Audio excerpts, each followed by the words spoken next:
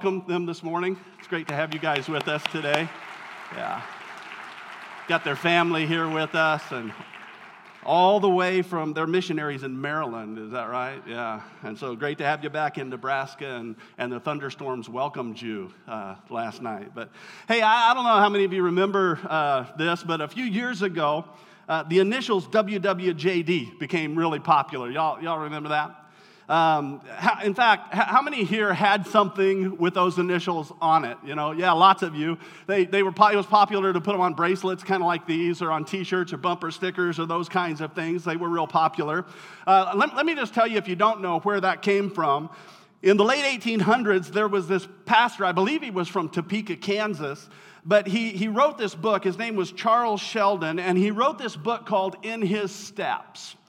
And it became one of the best-selling books of all times. And it was all about a pastor of this little church who challenged his people for an entire year before they did anything that they were to ask themselves this question: what would Jesus do?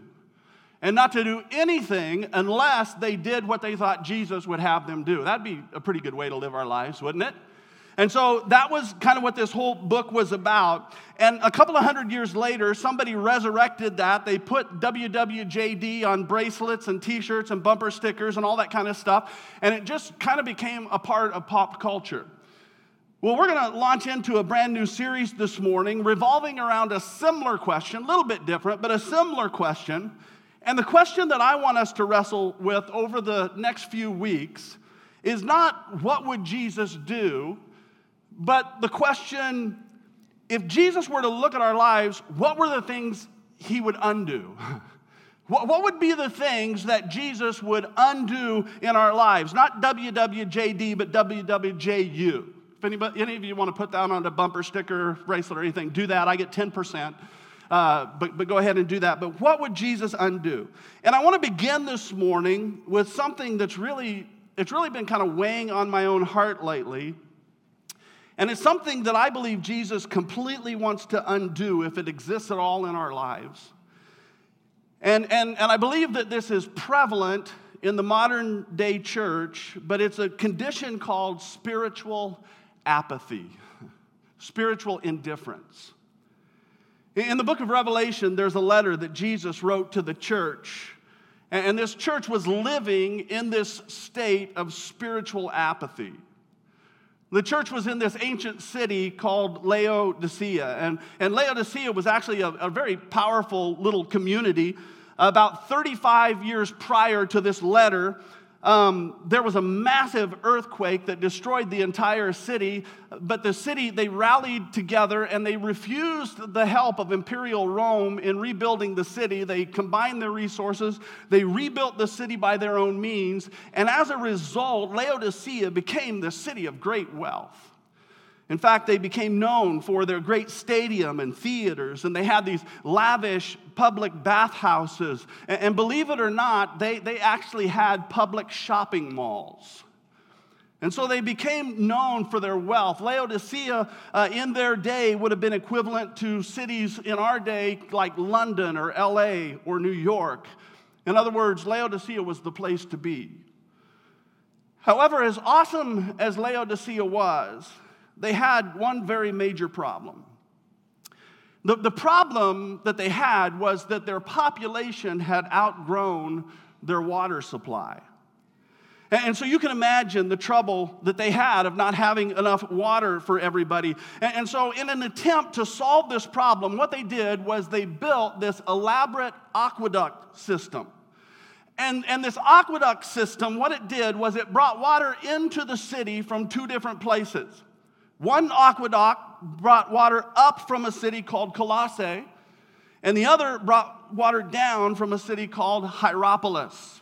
Hierapolis, just a side note, Hierapolis sounds like where all the superheroes came from, right? Hierapolis. So they had hot water, though. Now, both of these cities were kind of famous for their water. Colossae was known for its cold water springs.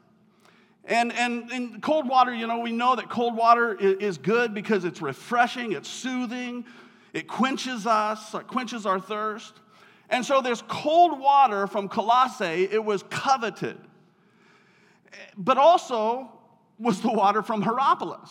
Because while Colossae was known for its cold water, Hierapolis was known for its hot springs. And so it was known for hot water. And people love hot water, right? Especially when you want to take a bath. And in that day, hot water was known for medicinal values. And so both the hot water and the cold water, they would pump it in or pipe it in from these two cities. But the problem was that by the time the water got down from Hierapolis, up from Colossae, the cold water was no longer cold, and the hot water was no longer hot. In fact, they were just kind of the same. Just dirty, lukewarm water. And so when Jesus writes this letter, these words that we're about to read together to this church in Laodicea, in order to help them understand what he's talking about surrounding their problem of spiritual indifference, he uses some language that revolved around an issue that they would be very familiar with. Listen to what Jesus says, Revelation chapter 3, verse 15. He says this, he says, I know your deeds. In other words, I know how you're living. I know what you've done this week. I know your deeds. I know that you're neither cold nor hot. Jesus says, I wish you were either one. He says, I wish you were either cold or hot because they both serve a purpose. They're both useful, but you're neither. And so Jesus says, because you're lukewarm, neither cold nor hot, like the water that gets to where you are, this is what he says, I'm about to spit you out of my mouth. In other words, Jesus is saying, I'm talking to you in physical terms in a way that you'll understand, but spiritually, even though you know the sacrifice I made for you, even though you know how much I love you, even though you know what I've invited you into, even though you know what I've empowered you for, the problem I have with you is you have not allowed that knowledge to affect the way that you actually live your lives. You just don't seem to care. You become satisfied with other things. You've allowed yourself to become overwhelmingly comfortable. Jesus says, and so just like the lukewarm water that gets pumped into your city, it's neither cold nor hot. And because of that, I want to spit you out of my mouth. The very, very literal translation of that is, I just kind of want to vomit you. Wow. Now listen, the reason why this is so important for us is because I'm convinced that this culture that we live in is alarmingly close to the culture of the Laodiceans. We live in this culture where there are so many other things that compete for our attention and our affection. And as a result, it is so easy for us to become so comfortable to the point where we're not really hot and we're not really cold because, both of those are useful, but instead we've just become kind of lukewarm, apathetic, spiritually indifferent Christians. And so I believe that the first thing that Jesus wants to undo in us is any sense of spiritual apathy that you or I may tend to fall into. And so here's what we're going to do this morning. What I want to do this morning is I just want to talk to you for a minute, first of all, about what I believe are the two primary causes of spiritual apathy or indifference. And then I want to really quickly give you 6 signs that we need to watch for, we need to guard our hearts for. And then I want to give you a really easy solution for all of this, okay? And so that's what we're going to do this morning. So let's just jump right in. Here are the two primary causes of spiritual indifference. The first one is what I'm going to call the illusion of self-sufficiency. The illusion of self-sufficiency. Notice what Jesus says next in his letter to the Laodiceans. He says, you say that you're rich, I'm rich. In other words, in your mind, you think that you already have everything that you need. You say, I've acquired wealth and I don't need a thing. But then he says, what you don't realize is that really you are wretched, poor, blind, and naked. Now, this is really important. What Jesus is saying here is that for those of us who have a lot of resources, who have access to a lot of things, who are wealthy, and we talked about this last week, just by virtue of being born in the United States, you are one of the top 4.5% of the world when it comes to wealth and resources. So Jesus' words here are for us. When it comes to wealth, he says, for those of you who have an abundance of resources, it's easy for you. You have to guard your hearts because it's easy for you to be tricked into thinking that because you have everything that you need, you're okay. That you don't really need anything else. When the reality is that although you may have a lot of things and you may have access to a lot of stuff and you may be very comfortable, the reality is you may actually be impoverished in regards to the things that matter most. Boy, if that doesn't describe our culture, I don't know what does. I think I've shared this before, but I remember years ago when Laura and I were still living in Kansas, and I had a pastor friend from Sierra Leone, Africa, come and stay with us for a while. And I remember one evening we were sitting down in our living room on the sofa, and we were just kind of having a conversation, and he was sharing with us some of the struggles that he and his family face on a day-to-day basis. And just how, his priorities for the day was, can I go out and can I find enough food in order to feed my wife and my kids? And then at the time, this was right after the war that had taken place in Sierra Leone, and he and his wife had taken in about a half a dozen or so war orphans whose parents had been killed in the war, had no place to go. And so his primary focus was, I've got to get enough food to feed all of these people. We asked him, said, how do you do that? And he said, well, what we do is we go out and we gather everything that we can. I'm in a country that is poor on resources and not a lot of opportunity. And so we just gather what we can, and then we start feeding from the youngest to the oldest. And then once all the kids have eaten, then my wife and then me, and wherever we run out, we run out. He said, part of my energy, a big portion of my energy is spent on just trying to find clean drinking water. And as he shared these things with us, I remember in my great spiritual superiority, I said, well, I'm going to pray for you. Pastor George, I'm going to pray for you that God would help you in your situation with all of the poverty that you face. And I'll never forget, I wish I could say it like he did. He had this really deep voice and this thick African accent. He said, oh, no, Pastor Doug. He said, it is I who will pray for you. He said, you see, for us, we only have one source. We know that we only have one hope, and that if Jesus does not provide for us, we will not be provided for. And so we seek him and we pray and we ask him, and Jesus always provides what we need. But I will pray for you because you have way too many other options. He said, for you are so tempted to seek other things and to look in other places, and before long you have forgotten all about Jesus being your source. And so don't pray for me, I will pray for you. Wow. I'll never forget that. I'll never forget that, because that is one of our battles. That just described perfectly one of the battles that we face. I mean, it's because of all of our options. We're tempted to forget our desperate need for God because we have so many other options. Our battle isn't poverty. Our battle is, you know what? Hey, my life actually is pretty good, I mean, I got plenty of food. I got a roof over my head. I've got my car. I got the latest iPhone. I just got it updated. Man, I've got Netflix. I got my recliner. I got my Snuggie. What do I need? And we forget how much we need Jesus. And Jesus is saying, yeah, it's true. You may have a lot of things. It's true, you've got every entertainment available to you that you could ask for. But the problem is you become blind to the fact that while you have all of these things and while you're so comfortable, the reality is that you have allowed yourself to become spiritually poor.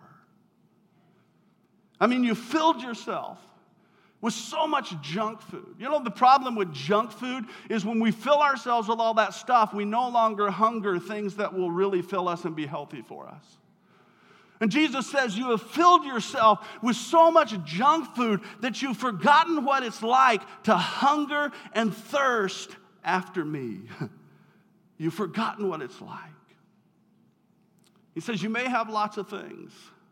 You may be pretty entertained. But you've forgotten that what you really need is me. This is the illusion of self-sufficiency. The second thing that lulls us to a place of spiritual apathy is what I'm going to simply call, it's actually a bunch of things. We're going to lump them in together, but it's actually what I'm going to call the distractions of this world. The distractions of this world. Now, what I'm talking about here is I'm talking about anything that diverts us from pressing into the things of God. The distractions of the world, I'm not talking about bad things necessarily. I'm just talking about lesser things. I'm talking about lesser things that keep us from experiencing the greatest thing. And in Mark chapter 4, Jesus talks about this. In fact, he tells this story. We're not going to read the whole thing, but he tells this story about this farmer who's planting some seed. And the farmer is out, and he's just kind of sowing this seed. In those days, you know, they would grab it and just kind of scatter it out on the ground. And this farmer, he's out sowing the seed, and he says that some of the seed, it falls into the earth, and the seed begins to just sprout and take root. But then Jesus says this. He says that it's the worries of life, the worries of this world that begin to choke it out. This life begins and the worries of the world comes. In other words, he's talking about, you know, the stuff that's always competing for our attention. You know things like car payments, or our kids' sports or activities, or mortgage payments, our jobs, school. These are the worries of life. And then he says, not just the worries of life, but also the deceitfulness of wealth and the desire for other things. So Jesus says that the worries of life, the deceitfulness of wealth, the desire for other things, what happens is they come in and this seed, it started to sprout, it started to take root, but they choke out the life that has been given to them by the hearing of the word. And the result is that seed winds up dying and bearing absolutely no fruit. Listen, for some of us here this morning, for some who are watching online this morning, the truth is, if the truth were to be told, this is our story. It certainly has been my story. I mean, it's so easy to come here to church on Sunday morning. You know, we hear the word, we're challenged, we're moved, we're stirred with something spiritual. We hear the word, and the seed gets planted in our hearts, and it begins to germinate, and spiritual life begins to take form. And then all of a sudden, Monday happens. You know, you wake up, and you didn't get enough sleep. And somebody on the way to work, you know, they cut in front of you. You get to work and you have to deal with that coworker. Dustin, don't you be nodding your head. Every time I talk about coworkers, I get to work and I have to deal with that coworker. And then you know, you go home and you got to deal with your spouse. And then there are your kids. They need money. They always need money. I mean, when are they going to get a job? So they don't need their own money, but they need money. And these are the worries of life. You turn on your computer, you grab your smartphone, you look, and somebody posts something stupid politically on Facebook, and you're like, how can they say that? And so you get caught up in that. Well, what do they think of this? And the next thing you know, you're caught up in the worries of life. Somebody, you know, you get caught up in your kids' activities, and this is a big one. I mean, the activities that we allow our kids to be in can take over our life, where we don't, all of a sudden, we're so wrapped up in it, we don't even have time for spiritual things. I mean, we got to get them to baseball and gymnastics and piano lessons and taekwondo and dance classes and swimming lessons and soccer practice and on and on and on and on and on and on, and it never stops. I'll never forget, again, when Laura and I were in Kansas and our son Noah got to a certain age, he was a really good baseball player, and somebody came to us and said, man, he was playing on a city league team, and said, we'd really love for him to come play on this really competitive team, and we travel around. And as a dad, I had these dreams. I wasn't a good baseball player. I always wanted to be, but I saw that in him and thought, man, I want him to have the opportunity I didn't have. And the next thing you know, every weekend we're in St. Louis and in Nebraska and there in Missouri. And the next thing you know, it's every weekend we're gone. And all of a sudden, Laura and I stopped. This was before I was a pastor. They wouldn't let me do that when I was a pastor. So you guys can't do that. But all of a sudden, Laura and I stopped, and I was like, what in the world are we doing? It just took over our lives. These are the distractions of this world, the worries of life. And they lead us to a place where all of a sudden we're distracted and we're living a spiritual, apathetic life because we're so consumed in so many other things. The illusion of self-sufficiency and the distractions of this world lead us to spiritual apathy. But Jesus wants to undo all of that. If you've fallen into it, it's easy for us to do. We have to guard our hearts. But Jesus wants to undo that in our lives. And the good news is he has the power to do that. Aren't you glad for that? That Jesus has the power to do what we can't do for ourselves. And so he has the power to undo anything, doesn't matter what it is, in our lives that prevent us from fully living out the destiny that he created for us to live in. And so he has the power to undo this. And I don't know about you, man. I don't want to live a spiritual, apathetic life. I've been there. I've lived that way for too many years. And the reality was I was never satisfied.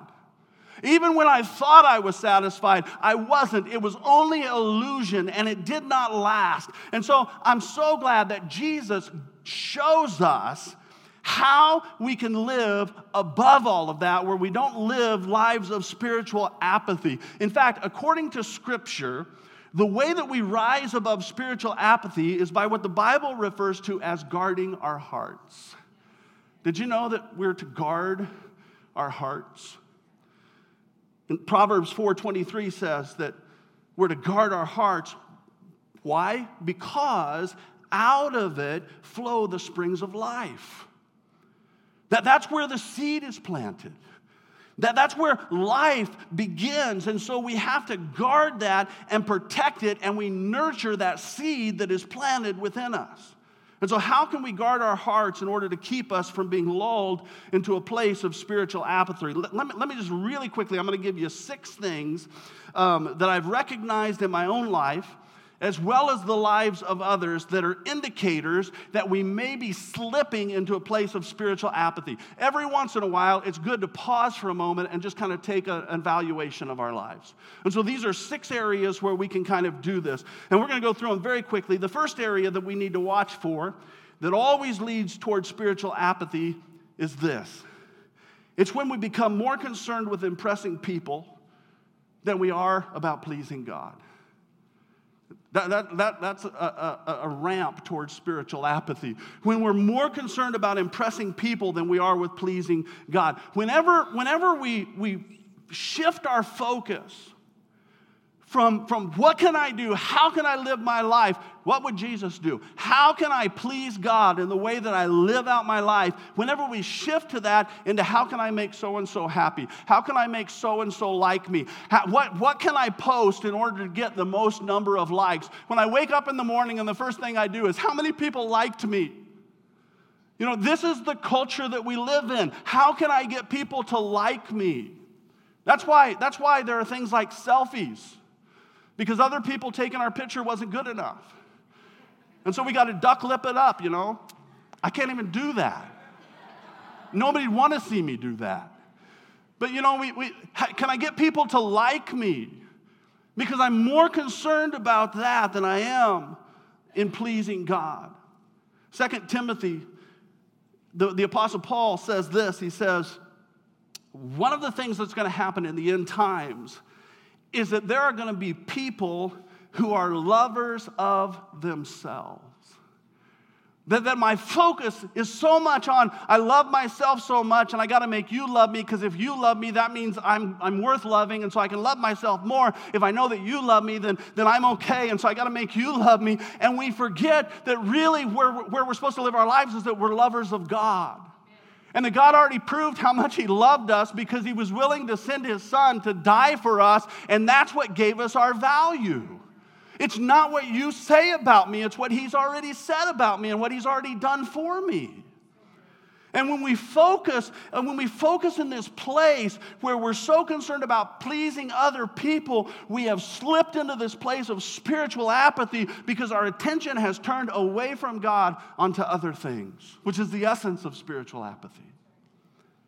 Number 2 is this. It is when temporary things become more important to us than eternal things. Now, what I'm talking about here is when my focus shifts on what can I get for myself now? How can I be comfortable now? What can I get now rather than what kind of a deposit can I store up for later? Jesus said, He said, store up for yourselves treasures in heaven. That's where we want to store them up. Store up for yourself treasures in heaven where moths and rust cannot destroy and where thieves do not break in and steal. 1 John 2:15 is a little bit more harsh. It says this, it says, if you love the world, if your focus is on the things in this world, if you love the things of this world, then it says the love of the Father is not in you. Because God said, I'm not going to have any other gods before me.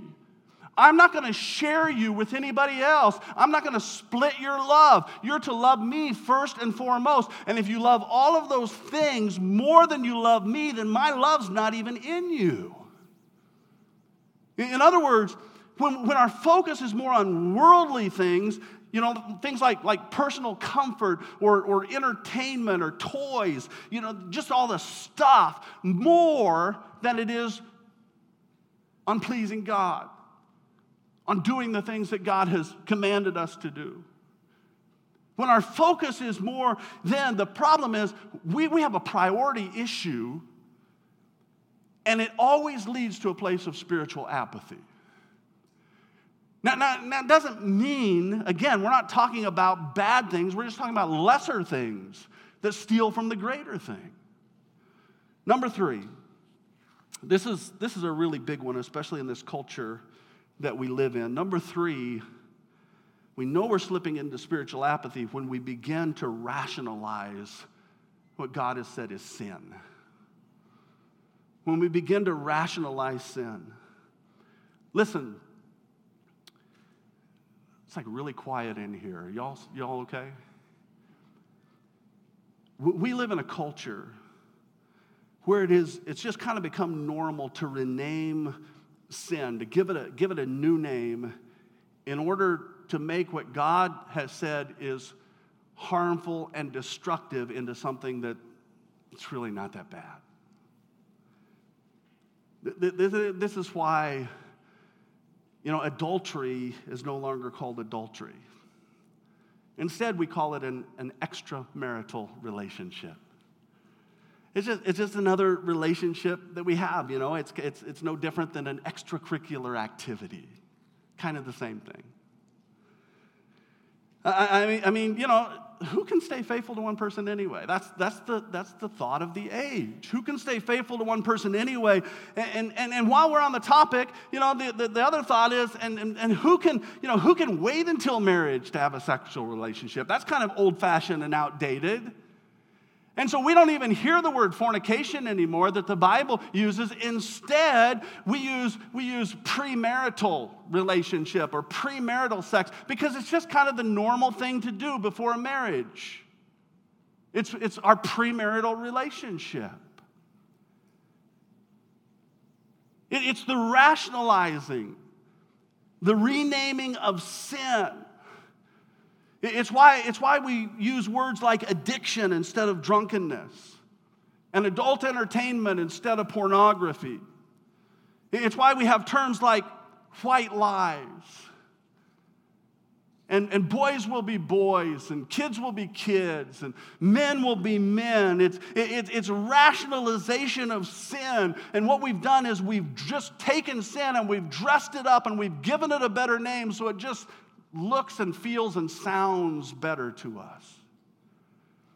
And when we do that, it's a sign of spiritual apathy. Listen, I'm not trying to make anybody mad. I'm just trying to preach the truth. Because I don't want us to live that way, man. I've lived that way too long in my life. And it never, see, Jesus said, I've come that they might have life and have it to the full, but have abundant life, better than the life that you're living right now. And we can't have that life when we allow the seed that He's planted down in our heart to get squashed out because we've allowed other things to come in and we've adopted the patterns of this world. It's about life, man. And we got to live this life because it's what Jesus gave us. It's what He died for. It's what He paid for, is this life. The fourth way, we know that we're sliding into a state of spiritual apathy. This is a hard one. It's when we say we have faith or when we say we believe in Jesus, but we never share it with anybody else. Spiritual apathy is when I say that I have faith. It's when I say I believe in Jesus. It's when I say I'm a follower of Jesus, but I never, ever, if ever, rarely if ever, share it with anybody else. Listen to what it says in John chapter 15. This is what Jesus says. He says, one of the signs, one of the ways that we know that He's in us and we're truly in Him is that the way that we know that is when we bear fruit, when we reproduce ourselves. One of the ways that we can look at a tree, and I look at this tree and I know that it's an apple tree, is because that it produces apples. If it produces apples, I know it's an apple tree. One of the ways I know a cherry tree is a cherry tree is because it produces cherries. One of the ways that we know that we're Christians, that we're followers of Christ, is when we reproduce ourselves in the world. And Jesus says, if you're not living that out, if you're not doing that, then I'm not even in you. We need Jesus in us, the hope of glory, because we live in a world who desperately needs hope, and this is the means in which He has created for the world to find hope. It's through us. We're the hope of the world. The world needs us. And the whole essence of spiritual apathy says, you know what? Since my life is pretty okay, since my life is all right, why do I need to worry about anybody else? I mean, I'm doing okay, so why do I need to worry about them? I mean, so what? I work with a bunch of people whose lives would be much richer if they knew Jesus. So what? I've got a whole bunch of neighbors who, if their life ended tomorrow, they would spend eternity away from Jesus. I care. Don't get me wrong. I care, but not enough to pray for them. I care because I know I'm supposed to care, so I care, but not enough to ever say anything. I care, but not enough to ever do anything. We have to ask ourselves, are we living this life where there's been a seed that's planted with us? It begins to spring forth and branch out. It's connected to the vine, and because it's connected to the vine and we're nurturing it and we're guarding it, it begins to branch out and all of a sudden it begins to bear fruit all the way around us. Jesus said that's what being in Him means. That He's the vine who's connected to the Father and we're connected to Him. Listen, again, I'm not trying to make anybody mad, but we need to be honest with where we're at. And if we're living in this place of spiritual indifference, it's time that we repent of it. First and foremost, we confess it, we repent of it, and we rise up and we become the people that God has destined us to be, the people that God has created us to be. The hope of the world lies in us. Why? Because we have the hope of glory in us. A city on a hill can't be hidden. A light can't be covered. But if it really exists within us, people around us ought to know it. We ought to just look different. Our lives ought to look different. Why is it that we don't share our faith? Could I just suggest this? Maybe it's because we don't really believe that the gospel's true. Maybe the reason that we don't share what's been given to us is that we don't really believe that the gospel is true. Because if we really believed that people without Christ are destined to an eternity totally separate from Him, that the whole reason that Jesus came was to deposit His Spirit in us, and because He's in us, we not only get to spend eternity with Him, but we get to invite other people to do that too. We get to give away the gift that's been given to us. That's the gospel. I'm convinced that if we really loved people, and I really believe this, I believe that if we really loved people, then we would be way more intentional about helping them experience what we've been privileged to experience ourselves.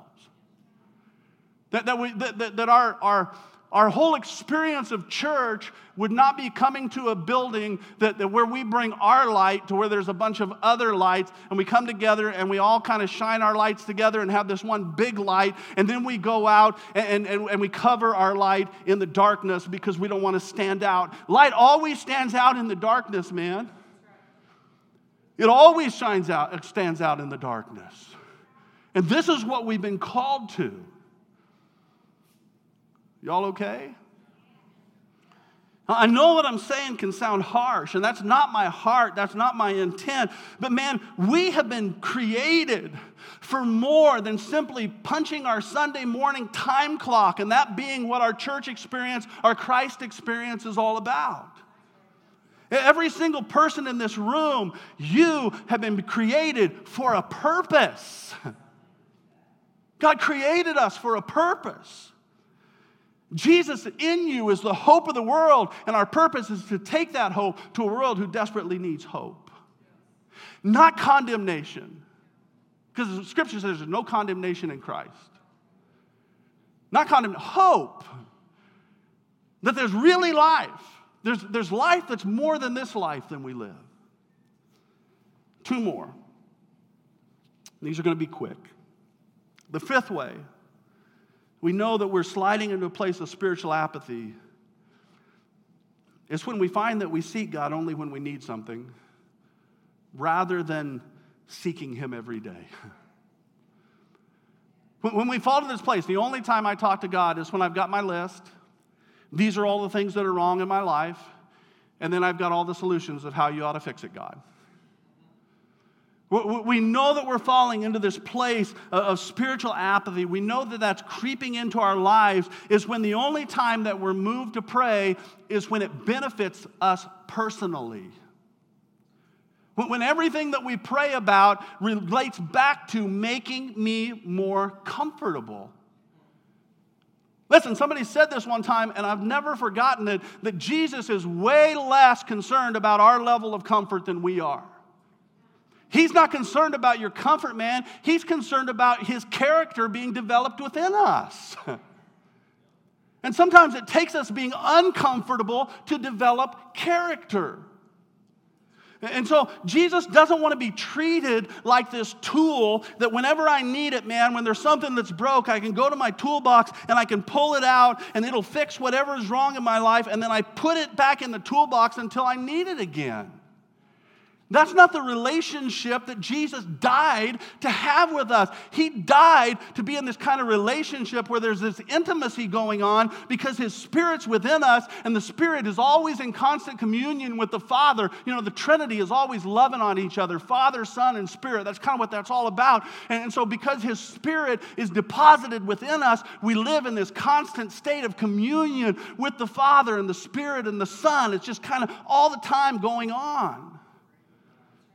When we're told that we're to live in this state of praying without ceasing, it doesn't mean that I go through my day and all day long, I'm ignoring everything else because I'm Jesus this and Jesus that, Jesus that. What it means is I've gotten myself to the point because of what Christ has done in me, and I've spent time in His presence that my heart is prone to Him. And throughout the day, I may be involved in an activity, but Jesus is never far from me, and my mind returns to Him constantly. Somebody said it's kind of like a bird returning to its nest, just natural. Just the natural throughout the day. I didn't just get up in the morning and say, hey, Jesus, I got a big day, be with me. And then I run and leave Him there. And then when it's time to eat, God bless this food. And then at night, now I lay me down to sleep. I pray the Lord my soul to keep. It's just this constant conversation where I always know that Jesus is with me and I'm with Him. And we always are in this constant relationship and communion. That's what He died to give us. We can live in that way. And we know we're slipping when our prayer life, is just about what can you do for me right now. Last one. This is number 6. The last way we recognize that we're slipping into spiritual indifference is when we look at it, and it just doesn't really look much different than anybody else. When I look at my life and it doesn't look any different than people who don't know Jesus. When I look at the way that I live my life, the choices that I make, the decisions that I make, my conversation, my choices of entertainment, when I look at that and it looks absolutely no different than my neighbor who has no profession at all in knowing Christ. I know I'm slipping into spiritual apathy. Listen, if I have truly given my life to Jesus, then my life ought to look distinctly different than it did before I gave my life to Jesus. Friends, this is so important. Without guarding our hearts, it is so easy, without ever intending it, to slip into the point where one day I wake up and I realize my life does not look any different than anybody else. Maybe the only difference is I go to church on Sunday morning and they go golfing. But other than that, it just doesn't look any different. See, one of the things that we believe is the power of Christ was great enough not just to raise Jesus from the dead. The power of Christ was not just great enough to forgive us of our sin. The power of Christ is great enough to transform our lives. That as we grow in Him, and as we're seeking Him, and as we're learning from Him, as our hearts are desiring Him, that He matures us and He grows us. And my life ought to look different today than it did 5 years ago. I've been following Jesus for a long time, but I'm still growing in my relationship with Him. My life ought to look different than it did 10 years ago. Certainly different than it did 20 years ago. Back then, I didn't have like this reverse skunk thing going on in my beard. But it ought to be more than that, right? Listen, what we're talking about this morning, it's the story of the seed. It just kind of got choked out, Life just comes in, and the worries of this world, the illusion of self-sufficiency, it just kind of comes in and chokes out the passion. And we have to remember that the entire reason that Jesus came was so that we didn't have to live like that. In John 10:10, Jesus says, let me sum up in one sentence why I came. If you wonder why I came, I can sum it up like this. I have come so that you might have life to the fullest extent. That's what I came for. I came so that you could have life. I came so that you could be truly alive. Man, that's how I want to live my life, don't you? I want to invite the band to come. And real quick, I just want to give you a really simple, I'm a simple guy, and so this is a really simple solution for all of this. A couple things. First of all, if you've never, ever given your life to Jesus, if you've never invited him to be the forgiver of your sins and the leader of your life, if you've never given him control, that's step one. And so I'm not going to go any further without giving you an opportunity to do that. In fact, here's what I want to do. Every person in this room who's a follower of Jesus, would you just pray quietly in your own heart that if there's somebody here who hasn't received him yet, they'd have the courage to do that? Don't look at me, pray. And if you are here this morning and Jesus is tugging at your heart, man, you came here this morning for this. This is why he brought you here. We believe in a grace that goes before us that pulls us and draws us to the point where we can surrender our lives to Jesus. And so if that's you, what I want you to do is just nobody looking around, nobody's going to embarrass you, call you out, anything like that. I just want you to look at me, raise your hand. I want to pray a prayer, and I'm going to include you in it. Not going to embarrass you anyway. If you want to receive Jesus this morning, lift your hand up. Anybody here at all? Anyone at all? Thank you. Anybody else? Say, I just want to invite this Jesus into my life. Man, I want to have life that's more than just life. Anybody else? All right, you can put your hands down. Jesus, this morning, we're so thankful that you invited us in to a life that's beyond the one that we live in our own strength and our own power, our own wisdom, our own knowledge. Thankful for the cross. Thankful for your blood that was shed for us, that washes our sin away, all the stuff we've done in the past. It just gets washed away by your blood when we give ourselves to you. And so this morning, Jesus, for those that raise their hand, I want to pray a special prayer for them. Would you just come upon them? If by lifting their hand, they've said, I want this. I want you to be the forgiver of my sin. I want to invite you into my life. You're faithful and true. We believe that you'll do what you said you would do. You said that you came so that nobody would be lost, that no one would perish. That's your will. And so, Lord, would you fill them today with your presence? Transform their lives, make them new. Today, we use that term born again, that our old life is washed away, it's gone, and we got a brand new life. And so just receive that this morning. If you lifted your hand, if you've asked him in your heart, Jesus, I want you in my life, just receive that new life that he's given to you. Amen. Hey, can we just say yay, God, for doing that? Man, anytime new life happens, that's a cool thing. Isn't that awesome? That's what we're here for. Man, so that's the first thing. The second thing is this.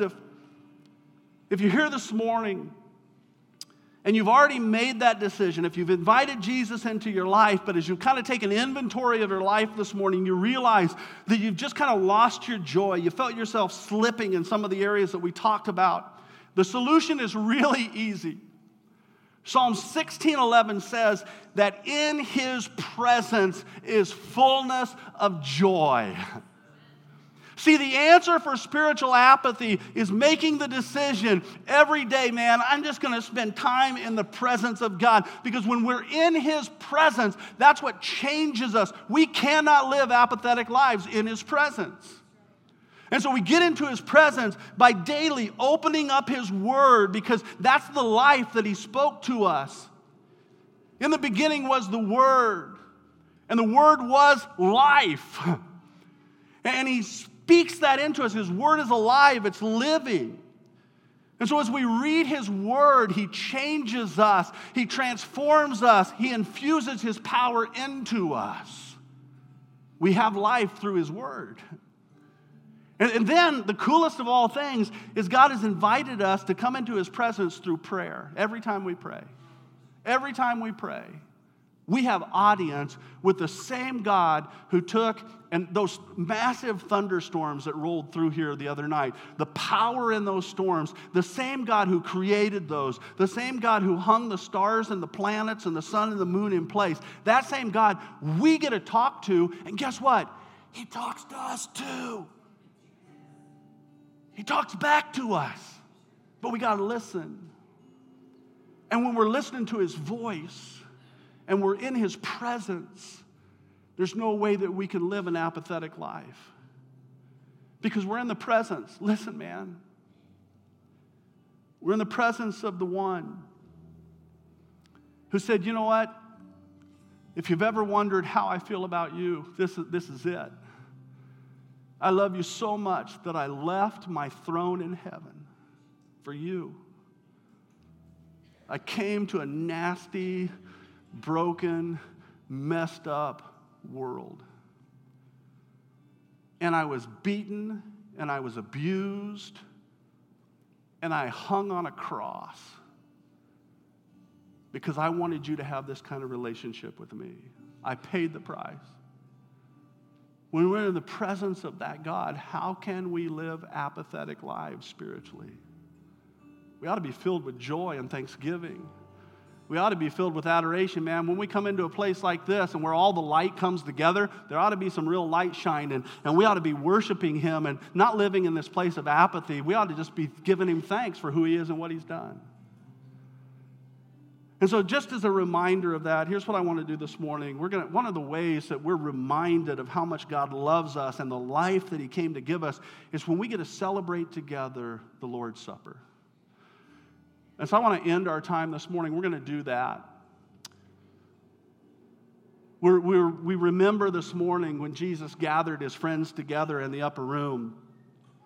When they were all there, we're told that He took a piece of bread and He blessed it and He broke it and He gave it to them and He said, guys, this is symbolic of my body, that here in a little while it's going to be broken for you.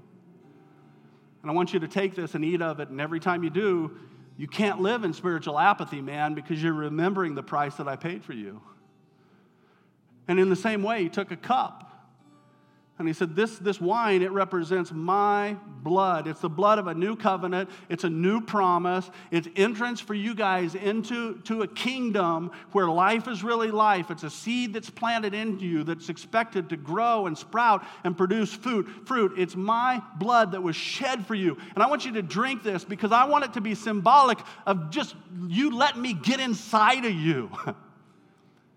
Let me get inside of you because it'll change your life. And so drink this, and every time you do it, remember that's what's happened. Through my blood, my spirit has been deposited in you. And you don't have to live boring, apathetic, indifferent lives. You can live lives that'll blow your mind because God's in you. And so this morning, as you partake of this, remember that. Here's what we're going to do. I'm going to invite Pastor Jack to come. And he's going to be on one side, and I'm going to be on the other, and the band's going to play a song. And I just wanted to invite you to come down in the middle here, and you can come to either side, but come and say the body of Christ. You'll take the bread, and you can eat it. It'll say the blood of Christ. You can take the cup and drink it. And then you can set your cups on the altar and then make your way back, and then we're going to pray together. If you need a gluten-free option, I have those on this side. And so just tell me, and I'll make sure that you have that. But you just come and receive. Receive. In our church, you don't have to be a member to do this. The only prerequisite is that you've prayed the prayer that we prayed earlier. You've invited Christ into your life. And so if Jesus is in you, come and receive this. And so I want you to stand and come receive the bread and the cup.